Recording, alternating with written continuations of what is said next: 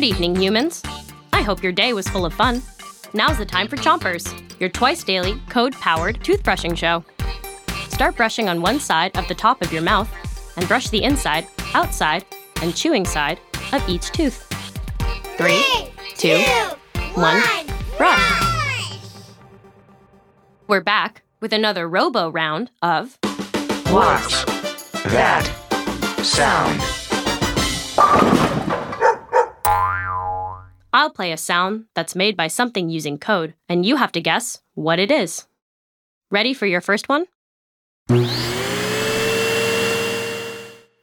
Let's hear that again. So, what's being programmed to make that sound? A vacuum. A vacuum. Switch your brushing to the other side of the top of your mouth and keep on brushing. Some people have a robot that vacuums their house. These little bots drive themselves around the living room, vacuuming the carpet and turning around whenever they bump into walls. To make all that happen, it takes code. So the robot knows where to vacuum, when to stop, and how not to fall down the stairs.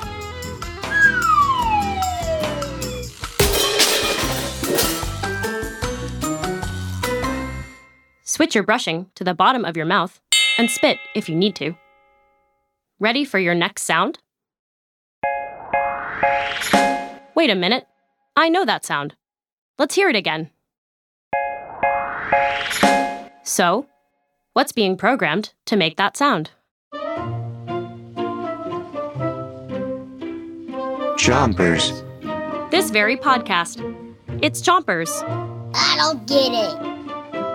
Switch your brushing to the other side of the bottom of your mouth, and don't forget the molars in the way back. There's a ton of work that goes into making Chompers, and a lot of it is possible thanks to computer coding.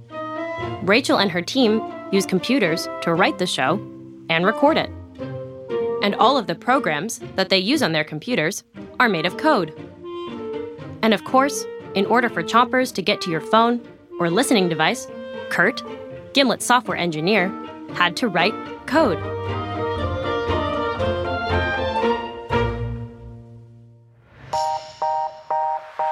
It turns out it takes a lot of lines of code to keep your teeth clean.